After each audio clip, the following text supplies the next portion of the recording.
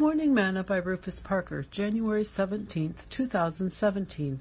Will a man rob God? Yet ye have robbed me. But ye say, Wherein have we robbed thee? In tithes and offerings. Malachi 3, verse 8. Today's morsel. At the end of last year, while reading through my Bible for the year, this passage caught my attention. Not that it hadn't caught it before, as I have preached many times from it about tithes and offering. But this time, what caught my attention was the onset question, will a man rob God? Ask yourself, are you robbing God?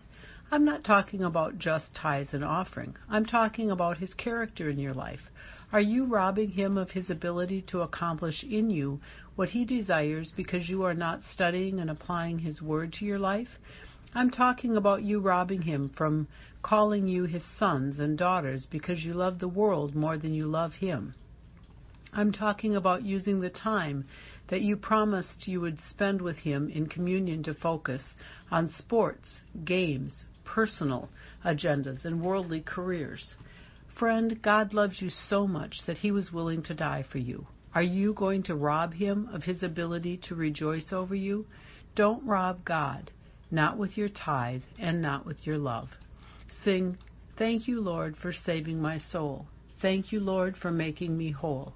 Thank you, Lord, for giving to me thy great salvation so rich and free. Thought for today, don't rob God.